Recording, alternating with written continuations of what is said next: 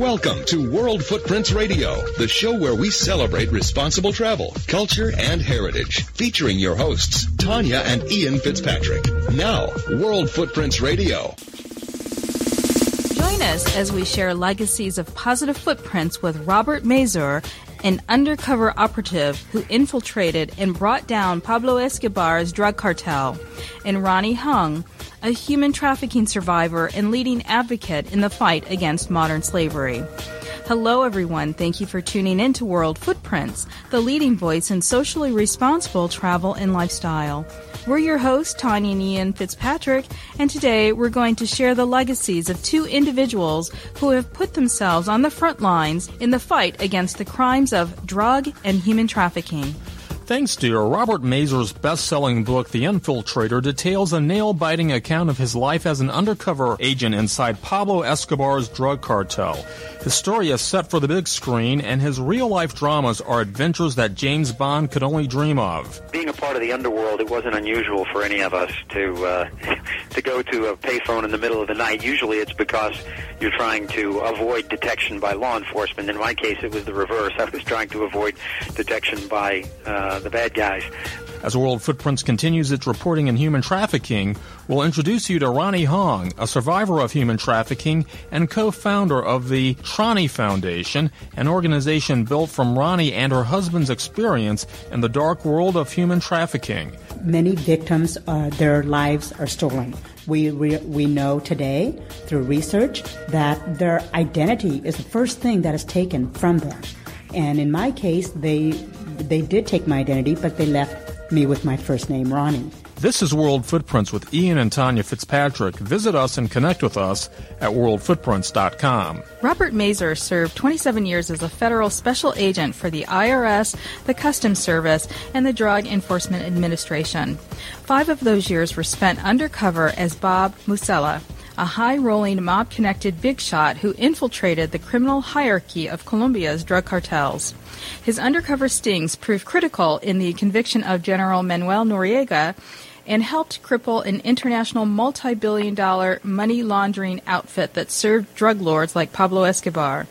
His new book, The Infiltrator, provides vivid and nail-biting details about his undercover life in the criminal underworld and the events that led to a $500,000 contract being placed on his head.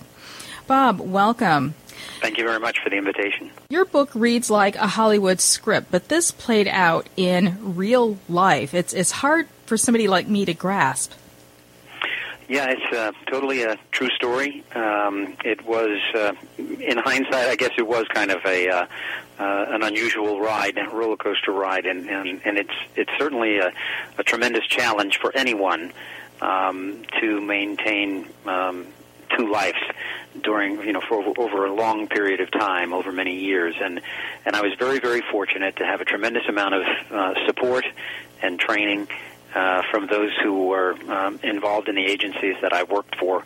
I think absent that training, this could have been a much more difficult and possibly even a not such a good outcome, because I've seen, unfortunately, many times when long-term undercover agents aren't adequately prepared for the physical and psychological impacts of living a double life for an extended period of time. Well, how does your family prepare? Because, I'm trying to understand how you were able, or both you and your wife and your family, your children, were able to balance between the dangerous life you led on one hand and family life. I have to admit that it was a very close call that we didn't get through it whole as a family, but thanks to that training I mentioned, I think that really made the difference. I, after volunteering for this type of work, went through undercover schools that included schools that were run by experienced undercover agents. Among my mentors was Joe Pistone, the individual that the book Donnie Brasco and the movie Donnie Brasco was based upon. And there were professional trainers as well as psychologists who were involved in administering the school to evaluate the psychological profile of those who volunteered for this type of work. Not everybody who went through the schools ultimately was certified to do that type of work, but then the psychologists remain involved in the operations from the standpoint of making sure that you stay grounded and that there isn't anything unusual that's developing in the way of a psychological situation for you as you go through the assignment. Among the things that they look for, though, beyond you as an operative, is the environment of your spouse. We had not just been moved from one city to another, and my wife was not in a situation where she was lacking support. She was, my parents and my brother and his family and other relatives lived in that town, and they gave her a lot of very valuable support during that time frame. But another important factor is that she's a professional herself. She's an educator. She was a first grade teacher. My children are very involved in gymnastics and other things, and so they had a life of their own to carry out. And I tried my very best to keep her informed. I mean, there were times when there might have been a week or more at a time when I couldn't have contacted her, but for the most part, I made a concerted effort at least every other night to make my way in the early morning hours to a payphone where I could call her and talk for a while. All of that made for an easier ride for me to be able to get through this, and for my family to be able to get through it. And you never worried about being found out, about having your cover blown when you're going out in the early morning to a payphone to make these calls? You weren't tailed, or, I mean, how did you protect your cover during those times as well? Yeah, well, being a part of the underworld, it wasn't unusual for any of us to go to a payphone in the middle of the night. Usually it's because you're trying to avoid detection by law enforcement. In my case, it was the reverse. I was trying to avoid detection by the bad guys. But, when I would come home, and I might be gone for a month and then come home for a couple of days, it probably took a half a day for me to get myself back and to make sure that, at least in my mind, I did everything that I possibly could to make sure that my tail was clean and that I got home without compromising my identity. I had enough challenges put before me by the people I was dealing with, the criminals I was dealing with, challenging my bona fides. I didn't need to be creating unnecessary problems by not being very careful about my movements. Mm-hmm. Now, as I mentioned in the introduction, 5 of the years that you were a special agent were spent undercover in this major sting, this major operation that involved drug leaders like Pablo Escobar. You say that the infiltration of that cartel actually started with a glass of champagne. Talk a little bit about that. Well, from the standpoint of the book, it did. From the standpoint of the reality of the case, it all started really with after getting through the schools and putting 18 months of preparation together to build my front. My front was that I was a mob-connected money launderer, a corrupt businessman, with a presence primarily out of New York, but also out of Florida. I had created a fully verifiable different identity embedded in active businesses that included an investment company, a mortgage brokerage business. We had an air charter service with a private jet. We had a jewelry chain with 70 locations on the East Coast, and even a brokerage firm with a seat in the New York Stock Exchange. So I didn't have to be the very best undercover agent in the world in order to achieve what we later did. I think being given the opportunity to invest time to do those things and to take the time to dot the I's and cross the T's, putting that together made a huge difference. Plus, I had 2 informants within one of the 5 crime families in New York that gave credibility to me on the street. But with respect to the glass of champagne, that really came about 4 months into the undercover operation. I had my profile, the fact that there was this Mr. Big who was helping people to set up accounts behind the scenes, who really didn't want to be known, was pretty much put out by lower-level informants and undercover agents who were doing short-term assignments. Ultimately, a money broker from Medellin, Colombia. Money brokers are people who deal in drug money and buy and sell it around the world. He wanted to meet me, so we met at an apartment in Tampa. I suspected that. I knew he wanted to meet me badly and do business with me badly, so I knew we'd come to some terms of an agreement at the end of that meeting. So I brought a bottle of champagne with me, and at the end of our meeting, I opened it, and we toasted to our lifelong friendship and our lifelong business relationship that was going to make us both very, very rich.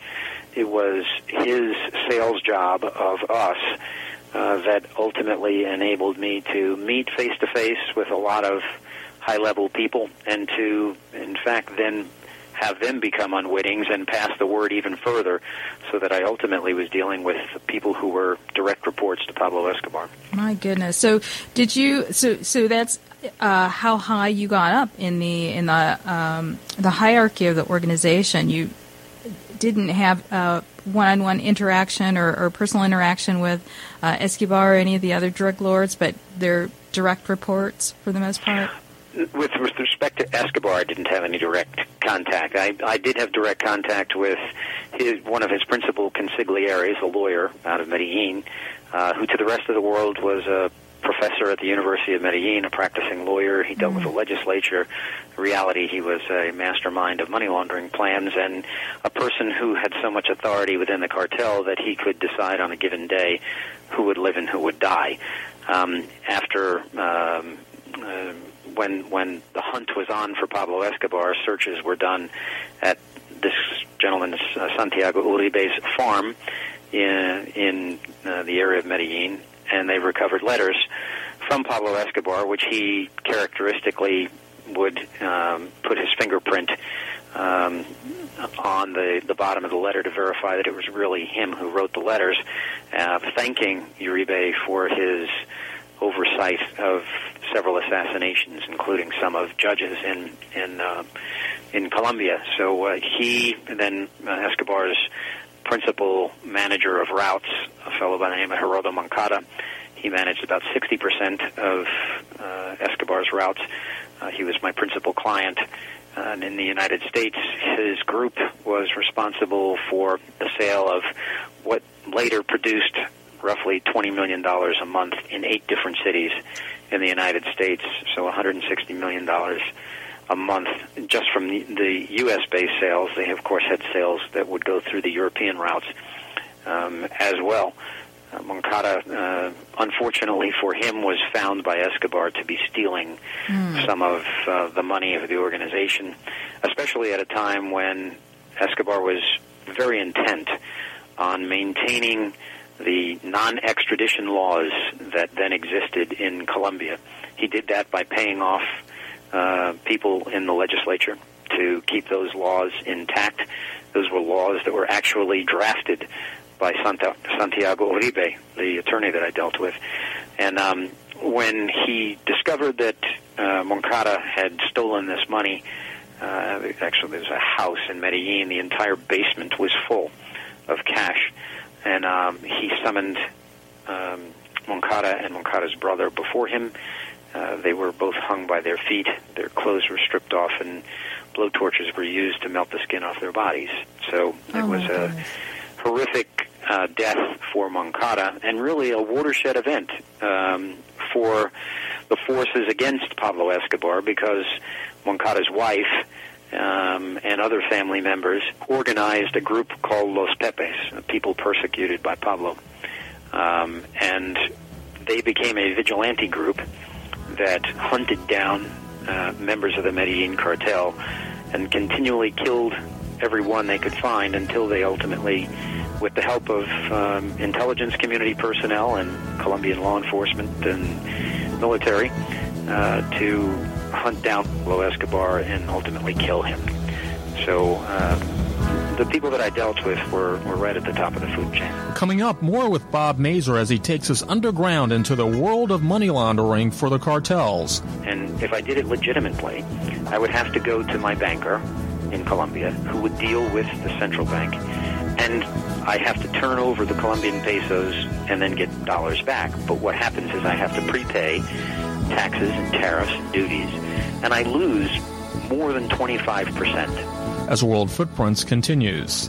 Hi, I'm Patricia Elsie from Mother's Restaurant, and I'm sitting here with the famous World Footprints radio people, Tanya and Ian, and they love our cooking, and they really enjoy the food, and I love them, and I hope they come back again.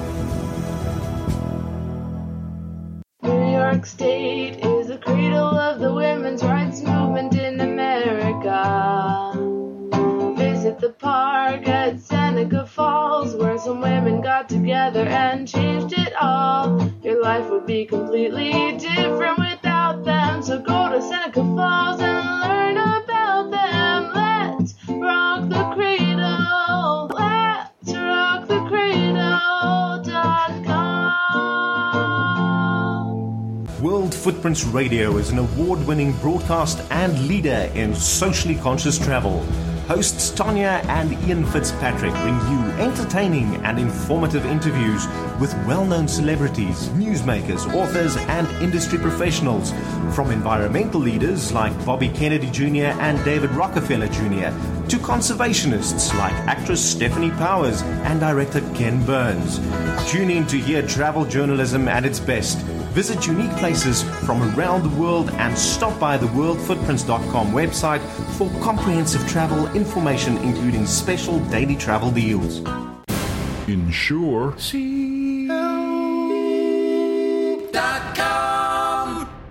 Hi, I'm Callie Schultz from the great city of New Orleans, and you're listening to World Footprints Radio. We can't wait to see you in New Orleans very soon. And now, more of World Footprints Radio with your hosts, Tanya and Ian Fitzpatrick. Welcome back to World Footprints. I'm Tanya Fitzpatrick. Here's more of our conversation with Bob Mazur. I mean, I'm visualizing, some of these events, and honestly, it's, for me, I'm seeing this on a television screen or a big screen. It's so hard to grasp as somebody who doesn't live in that world, thank God. It's very difficult to really appreciate the danger, horrific events that you witnessed. And it's so destructive to me, and it's a hard thing to really appreciate. Yeah, well, you say you can envision it on the big screen. We are in the process of, I've sold actually just last month the movie rights to the book to a group that includes a director by the name of Brad Furman, who's one of his most recent movies released last year was The Lincoln Lawyer, and he and a screenwriter as well as the production company out of the UK that has acquired the rights are working toward what they hope will be a good screenplay that hopefully will be put together by this summer. And we'll see whether or not it then springboards that into production, which is everyone's hope. The amount of money that's involved from the sale of illegal drugs, you're absolutely right, is phenomenal. Its best estimates are between 400 and 500 billion a year globally.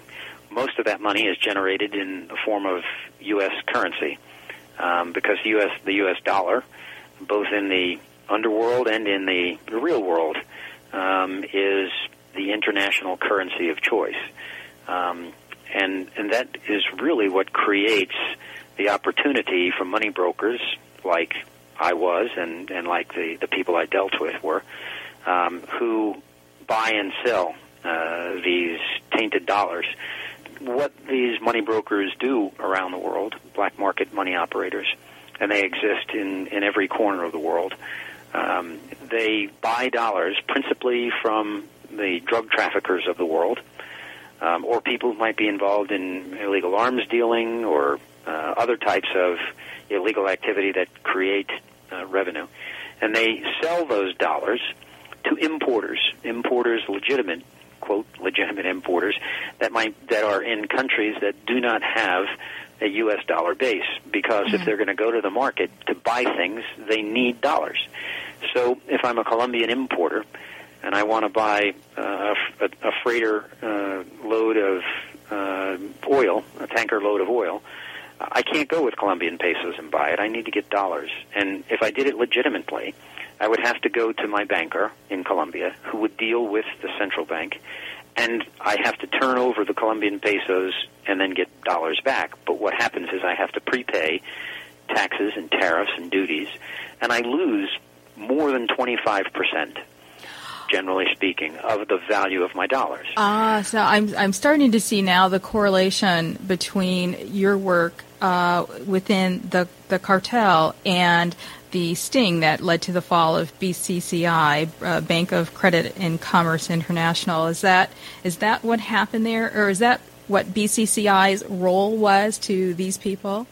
BCCI was one of several members of the black market money operating group that I participated in. They provided a service in opening accounts throughout the world and moving this money through accounts established in offshore entities so that the beneficial owners of the money could never be identified.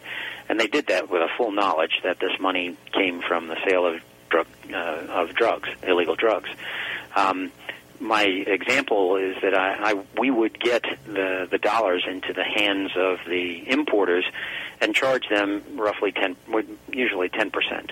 So they were going to save at least 15% or more of the value of their dollars by going to the black market to get it exchanged. At the same time, we would take from them their local currency, and we would charge the drug traffickers as much as 15% for taking their dollars and giving them local currencies.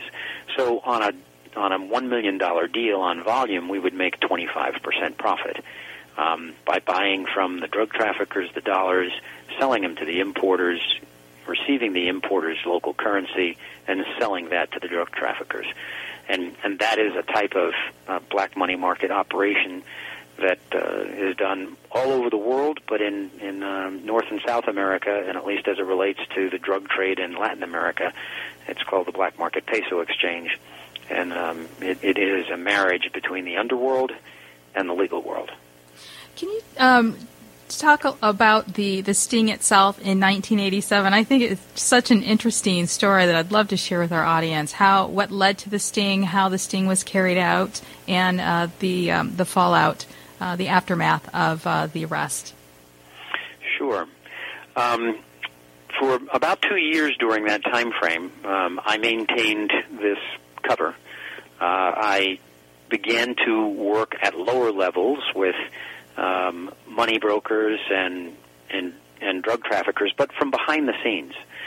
We had informants and lower-level undercover agents who made mention that there was this Mr. Big who was able to establish accounts for them, move money for them, but he didn't want to meet anybody, wanted to stay in the shadows, just wanted to make his money, and that was it. That bait was dangled out there for probably 6 months, and then ultimately the money broker, Gonzalo Mora, wanted to meet me, and that was the meeting with the toast of champagne. But the conditions on which I agreed to launder money were different than the conditions that I think a lot of them were used to. My conditions were that, number one, I was a member of an Italian organized crime family, and that was my principal business. And so what I was doing in Latin America was testing the markets with the approval of my superiors to see just how lucrative it could be and whether or not we could capitalize on it. But at the same time, we recognized that large volumes of money in and money out is a red flag that can cause people in law enforcement to look at groups that do that, because that's a red flag of money laundering. And I told them that we would have to, and in short order, get an agreement from those who wanted money cleaned by me to leave a certain percentage of it in investments. And so we put that condition on it, and initially we did that really not just because we were hoping to be able to take investments, but that would force meetings between me and the beneficial owners of the money. And especially since the money broker was probably not going to be able to talk people into that. And that was the case, and I told them, well, listen, all you need to do is give me the opportunity. I need to meet them face-to-face and explain this to them. You don't have the ability to really do that. And that caused me to then slowly begin to meet people of greater and greater importance within the cartel. Well, and I'd like to mention we do have a link to your book, The Infiltrator, on your guest page and certainly on this show page. And I could go on talking to you much longer than we've had today, but I do thank you for spending some time with us today and just enlightening us about this issue, about your sacrifice, your family sacrifice, and it really was a family sacrifice to allow you to, empower you, I guess, to do the work that you did. So thank you. And I tell you, the silver lining around the cloud is that I do believe that there are certain segments of the law enforcement community that are really focused on the important priorities of trying to deal with this problem. The Drug Enforcement Administration has a special unit called the Special Operations Division, which operates out of Virginia and works closely with the military and the intelligence community, not just in the United States, but in many foreign nations.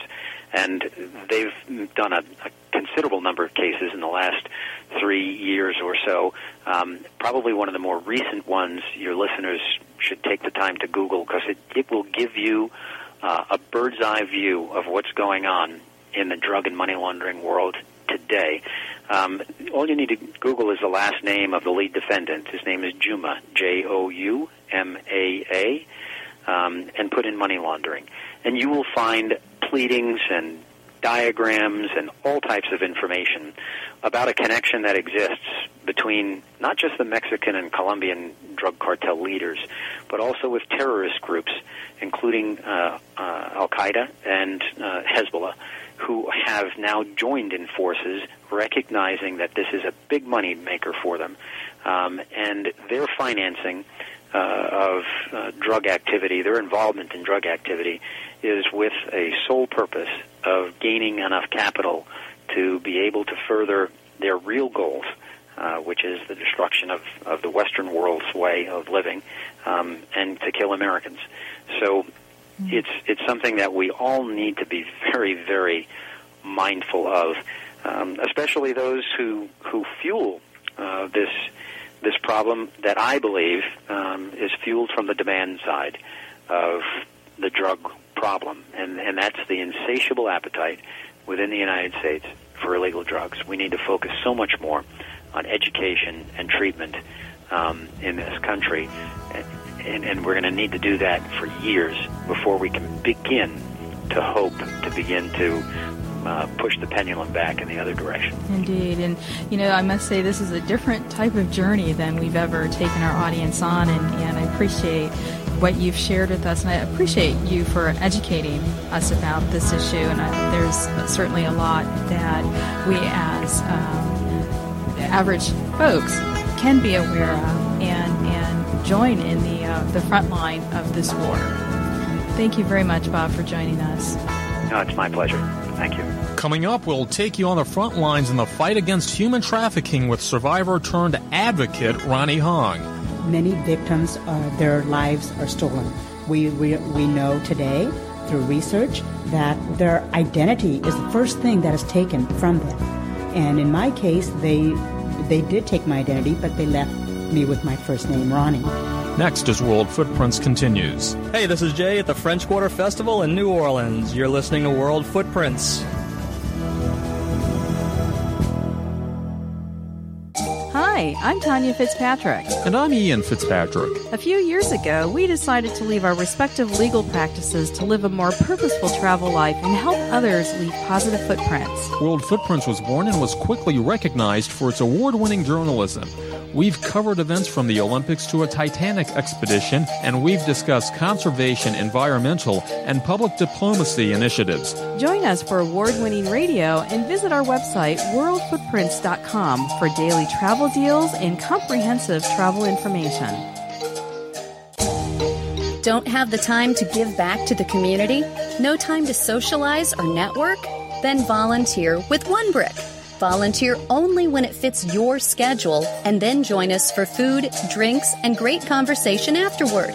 It's a great way to meet new people, have fun, and help the community. Join us at www.onebrick.org. That's www.onebrick.org. One Brick. Volunteering made easy. Hi, this is Johnny from New Orleans. Welcome, World Footprints, and come visit us in New Orleans sometime.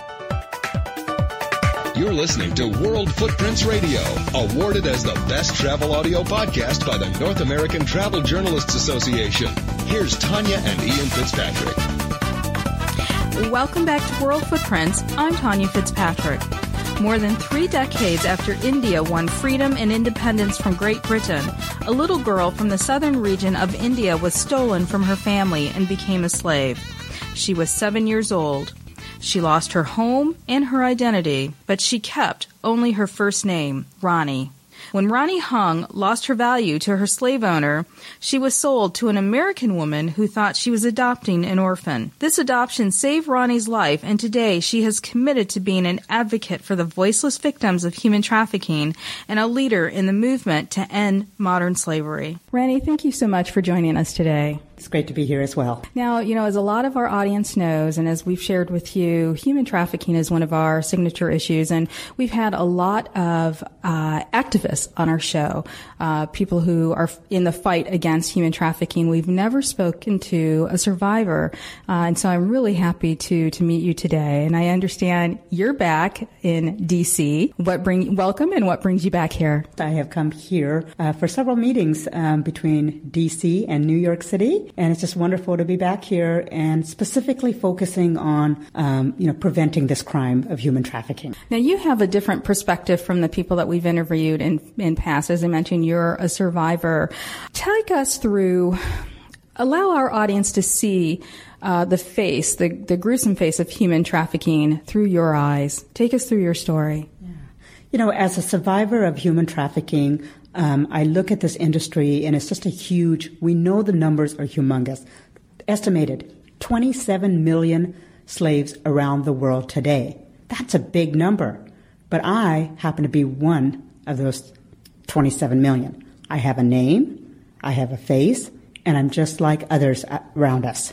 Mm-hmm. So as for myself, as my personal story, I was born in southern part of India, and at the age of 7, I was taken from my mother and sold into human trafficking. So my particular story, is very, very common, very similar to the other stories that we know about. We know that children are taken when there's poverty or when there's a lack of education in the villages. So in my particular case, my family wasn't educated. My dad was dying. And when somebody came and offered to take care of or help the family, my mother said, just because I was going down the street, she allowed me to go down to this place and when she would come to visit me. But then one day when she did come back, said, where's my daughter? Where's my daughter?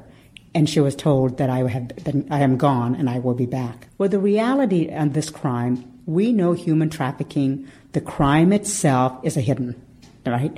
In my case, this woman was just recruiting children off the streets of India. Finding vulnerability, looking for vulnerable parents who are not educated.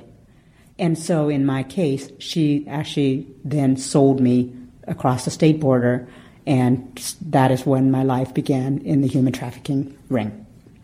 Now, I heard one interview with you, and you said that when you were stolen, everything was stripped from you, but the one thing you held on to was your first name. Is it a common practice within this criminal industry to strip people from their identities? And if so, how did you manage to hold on to your first name at least? Yeah, as we know that many victims, their lives are stolen. We know today through research that their identity is the first thing that is taken from them. And in my case, they did take my identity, but they left me with my first name, Rani. But today, that name, Rani, we have currently, Rani's Voice campaign. But the name is significant because to me, that shows every victim out there has a name and has that face. And so, but often the identities are taken from the victims. Passports are stolen. They're falsified. Visas are being taken and just, kept away from the victim. So the victim loses their identity in this process. And we know no child, no victim should lose their identity by another person exploiting them for this trade. You remained in slavery and in captivity, essentially, for about a year or so before you your ordeal in human trafficking ended with an adoption by an American woman. Now, your ending actually ended on a more positive note than millions and millions of other people out there. But talk a little bit about that transition, how you ended up over here, and how you've grown since that adoption, or how that transformed you. You know, what we know today through human trafficking, children, women, and men are enslaved. They're held against their wills. They're forced to do things they do not want to do. In my particular case, as I was in the trafficking ring, I became so it looked like I was physically and mentally ill. I did not look good, and they put me as destitute and dying. However, this is a business. Human trafficking is a business. We know it's a $32 billion industry. Mm-hmm. And that was the motivation for my own trafficker, saying, hey, we can make one more profit off of this child. Even though that child doesn't look too good, we can make one more profit. So at the age of 8, I was then sold for international adoption into the United States. And I know it was an illegal adoption, but it worked in your favor, and so you luckily didn't end up in the same situation or worse than what you left. You know, many victims are absolutely, I do have a happy ending now, but that there's a sense of hope. When we go rescue a child from slavery, rescue a child from human trafficking, we are giving them that freedom. So in my case, my adopted mother in disguise really was the one who did bring me my freedom. And that is how I got out of that trafficking. But again, my case is one out of millions of stories, and mine is a happy ending. But yet, there are thousands of stories that are tragic and are not with happy endings. As I sit here talking to you, I see a woman who is incredibly strong. Your voice is strong, but in some other interviews I've seen with you, I could hear the pain. Does that experience still haunt you? Yes, absolutely. The experience from what the victim has gone through, from myself, is something you cannot put away. You cannot forget about it. We try to keep it out of our minds, but the tragedy and the things that happened to us was really, there's a cost to this. What we're talking about, there is a cost to this human trafficking trade. In my case, the pain comes often, right? Mm-hmm. But for me, I have a choice. How do I deal with that pain?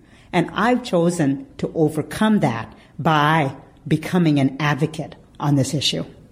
And, where did you get the strength from, though? Because a lot of people, when they go through trauma, the best way that they know how to deal with it is just to close their eyes or go into a state of denial or just forget, put the past behind and never allow it to peer its ugly head again. Where did you get the strength to become a strong activist against this crime? I need to give the credit to my adopted mother. She really was that one person that saved my life. And yet she taught me, once I came into the United States, she taught me what it was to have a strong character, to become a strong person, and how to overcome obstacles. So I credit my healing quite a bit to my adopted mother as well as my faith. And when you combine the two things of faith, that you can overcome this, and with another person who's with you side by side to help you to get through the circumstances. And through that, I became this more strong woman, and learned the ability to overcome. And it's a choice. Mm-hmm. It is a daily choice. And I have chosen on a daily basis, when it's difficult, to overcome this. Bless you for what you're doing. Now, the one thing that I've noticed as a member of the media is that this issue is starting to gain more traction in the media, that, there's more attention being paid to it. I know you've appeared on Oprah, you've been on CNN as part of their A-Test, the Freedom Project, and other major outlets. Is all of this publicity, in your opinion, is it helping at all?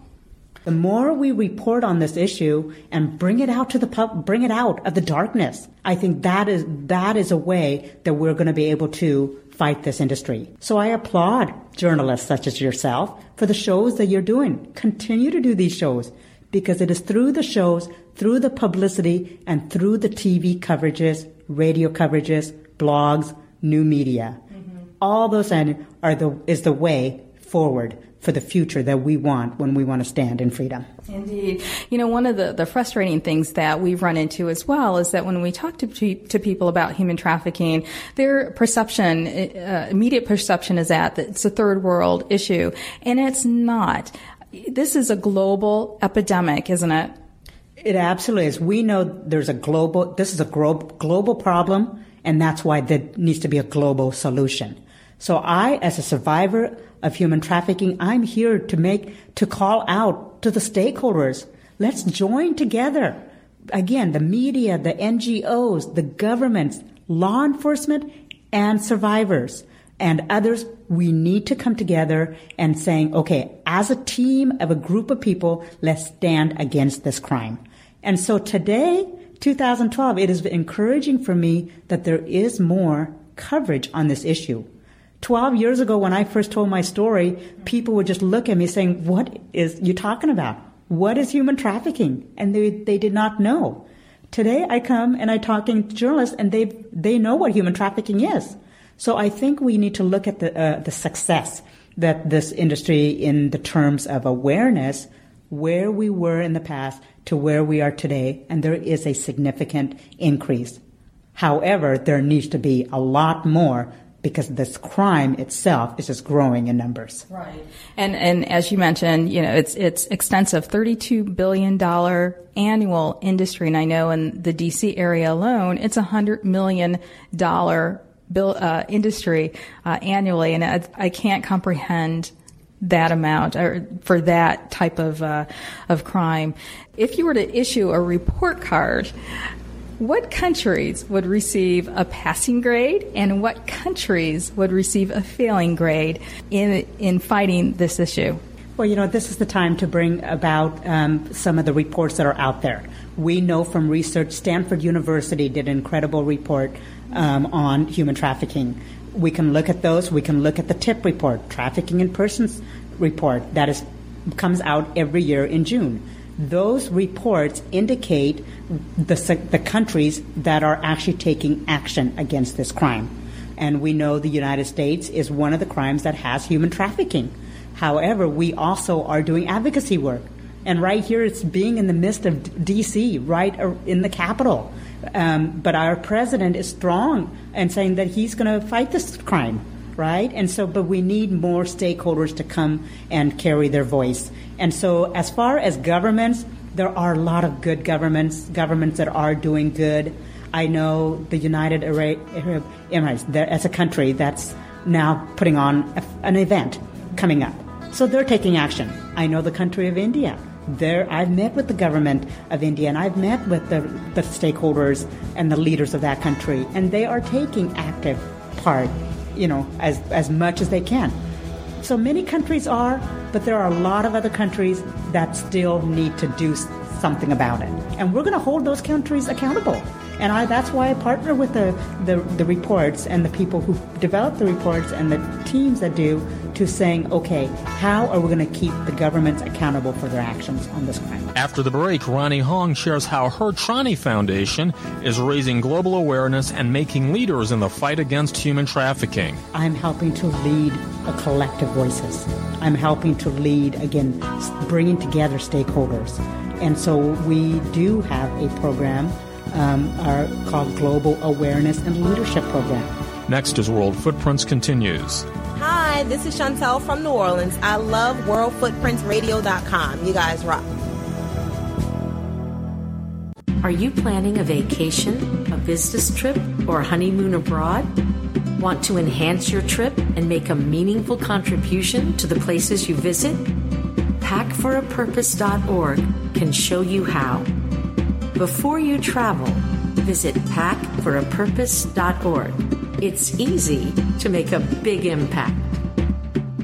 Hi, this is Paul Harris from Sevenoaks in England. We're once again here in New Orleans. I think it's my 35th or 40th time, and it's always a pleasure to come back. We always bring our musicians with us, and it's a great pleasure to meet our friends from World Footprints, and wish you all the success with your show, and looking forward to seeing you again sometime. And now, more of World Footprints Radio with your hosts, Tanya and Ian Fitzpatrick. Welcome back to World Footprints. I'm Tanya Fitzpatrick. Here's more with Ronnie Hung. Now, I know as an attorney myself, one of the major barriers to fighting this crime is law enforcement.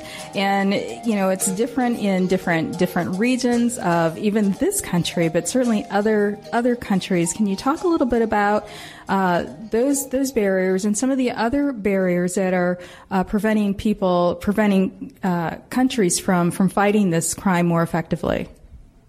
You know, when we look at the work of law enforcement, it is really, it's such a huge process. If you can think of, if there's 27 million slaves and victims of human trafficking, imagine the work that law enforcement has, right? The traffickers are probably double. There's a huge amount. So how do we combat such a huge problem? And we know one of the number one ways is exactly what we're doing, is giving out prevention messages and raising awareness. So we know that, but for law enforcement in the other countries, there's a lack of funding. Mm-hmm. But that's not an excuse why not to punish the crime. Because I'm here to stand in the shoes of victims and asking and pleading with the world to become a voice and an advocate on our behalf. Mm-hmm. And so therefore there are a lot of different needs in that quest. You know, I heard a comment by, I think, Mira Savino on one of the CNN show, I believe, and she commented that she thinks that part of the problem with law enforcement is that officers may not see human trafficking as an attractive crime to fight. It's not sensationalized for them. There's, not a lot of publicity involved with bringing down a trafficker. Would you agree with that? We know there is publicity on this issue. As you can turn on the TV stations and then listen to the radio stations, there are more shows, covering it. Mm-hmm. As far as there needs to be continuing, it's not an easy task.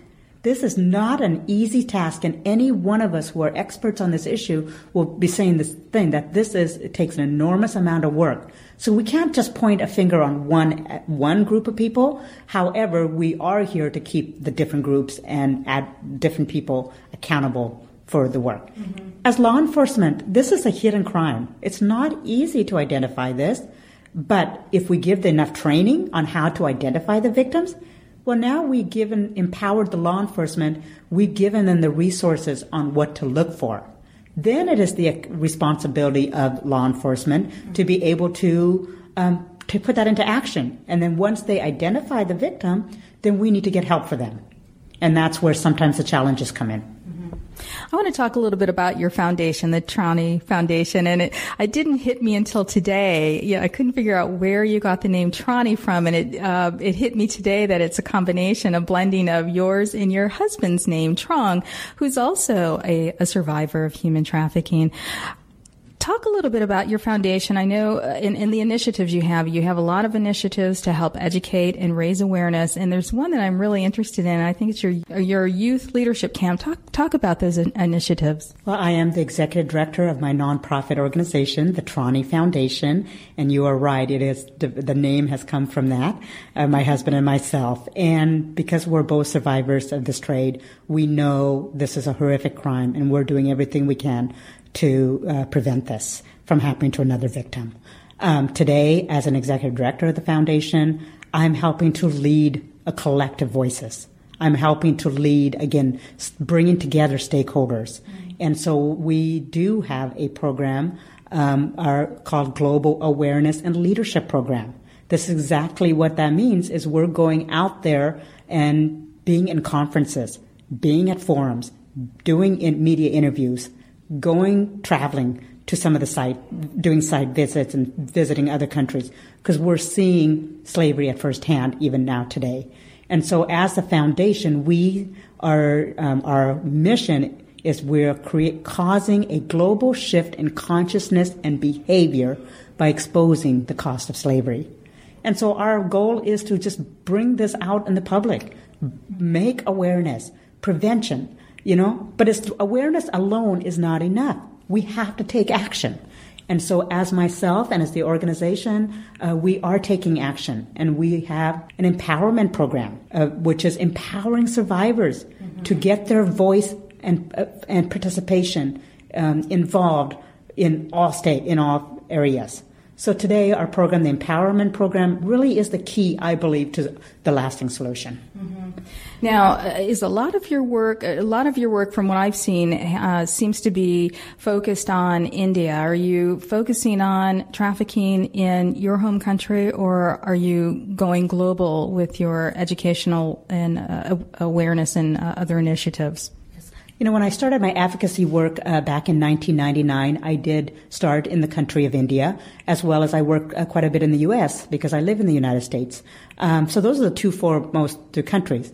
But now today, as a special advisor to the United Nations Global Initiative to Fight Human Trafficking, that brings a whole new opportunity to be able to go and work with many countries. So through my association and position as a special advisor, I am now currently working all over the world in many different countries, whether it's just a voice being heard in a different country through interviews or whether it's actually going to the country. Either way, I'm still advocating on behalf of millions of victims around the world. And, I'd like to say we are partners with UN GIFT, and that's, I'm very pleased that we've met through the organization. Knowing that, we've talked about this being a global issue, but is there a ground zero for human trafficking? Is there one country perhaps that, or a region that's more prevalent in this crime?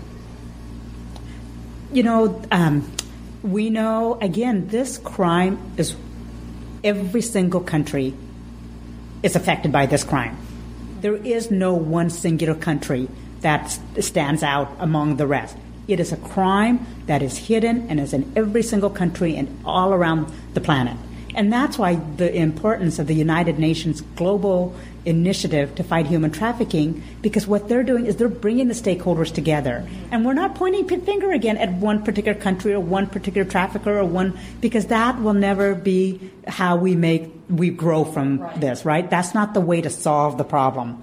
The way to solve the problem is coming together as a group of people and advocating. So I would like to just go back to the UN GIFT because they are the ones who have put us together in this media interview. And again, we know that human trafficking is a violation of our human rights. We know that. We know that this crime, again, is the billions of dollars. Location is everywhere, and again, the estimated numbers are just estimate. Traffickers don't report the numbers, right? Mm-hmm. They do not report the number of victims they're holding in bondage. So we have to remember it is, an estimation. But United Nations Global Initiative to Fight Human Trafficking was established in 2007. Mm-hmm. And since then, they have been doing some work. And this is recently, I just became a special advisor just about 3-4 months ago. But that's huge because now they realize and take into effect the voice and participation of survivors. Right. So I do commend for UN GIFT helping to take the lead in that, and that is the message we want to give to all partners. Mm-hmm. Because there is so much information that victims do have, and survivors now today are wanting to share that information in the hopes that they will prevent this from happening in the future. Now, you're a mom of 4 or 5 now. I have 4 kids. You're so tiny, I can't believe that. Are you more hypersensitive now as a mother to this issue than perhaps you would have been otherwise?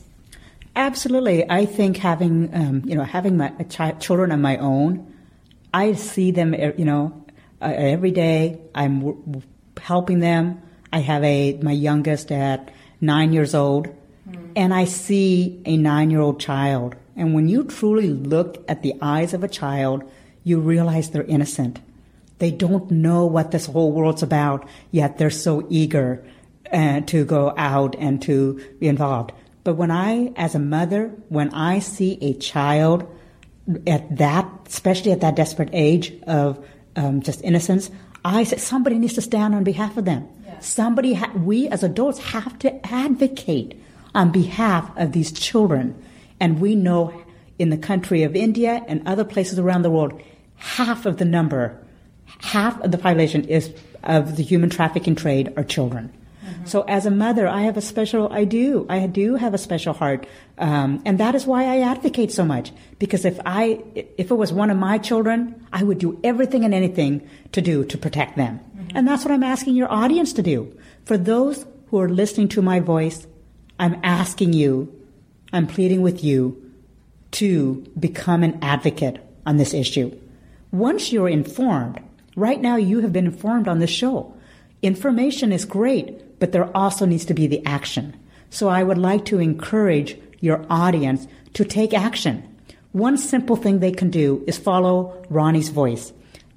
Ronnie's Voice is a campaign that is being around the world to carry the message of the unheard voices. So for my audience, can go to ronniesvoice.org through the Trani Foundation as well and click like on Facebook or tweet about it. Mm-hmm. But that's one action that your audience can take right now, which takes 3 minutes. And Ronnie is spelled R-A-N-I. It is RANISVOICE, ronniesvoice.org. So please do, but that seems like a very simple thing. But can you imagine if we can start posting where this voice is going? And can you imagine when we start seeing numbers of people? Because for advocacy, as a survivor, I need to see that people care about this issue. Mm-hmm. That it's not that they only care, but they're willing to take action. And this is just a simple way to say, I do care and I am going to join this movement. Mm-hmm. Join this global movement by partnering together with UN Gift, partnering with myself, partnering with journalists. But one simple thing the audience can do is just use their social media to just show that you do care. And that is one way, again, is to like us on Facebook, mm-hmm. TraniFoundation.org, Ronnie's Voice, and then also tweet about it. Tell people about it. Put a posting. Whatever you can do, I ask you today on behalf of the millions of children to do something with what you have. Another potential could be donation. Mm-hmm. We know awareness takes money. To create PSAs, to do messaging, to do this new media, to do radio shows, it does take money. So I ask your audience as well to donate to this cause. They can donate through the Trani Foundation on the donation page. That's TRONIE Foundation.org. So that's one way. If you have $10, I mean, can you imagine if everyone in your audience could give $10 for me to be able to, and my organization to be able to go spread this message?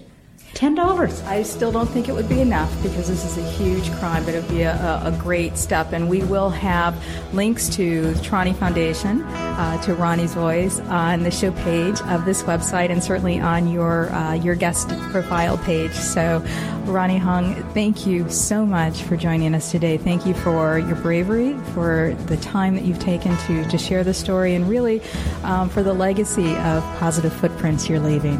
Thank you very much. Thank you so much for joining us today. If you want to learn more about human trafficking, or if you'd like more of World Footprints Radio, including our World Footprints Travel Report of the latest breaking travel news, visit worldfootprints.com.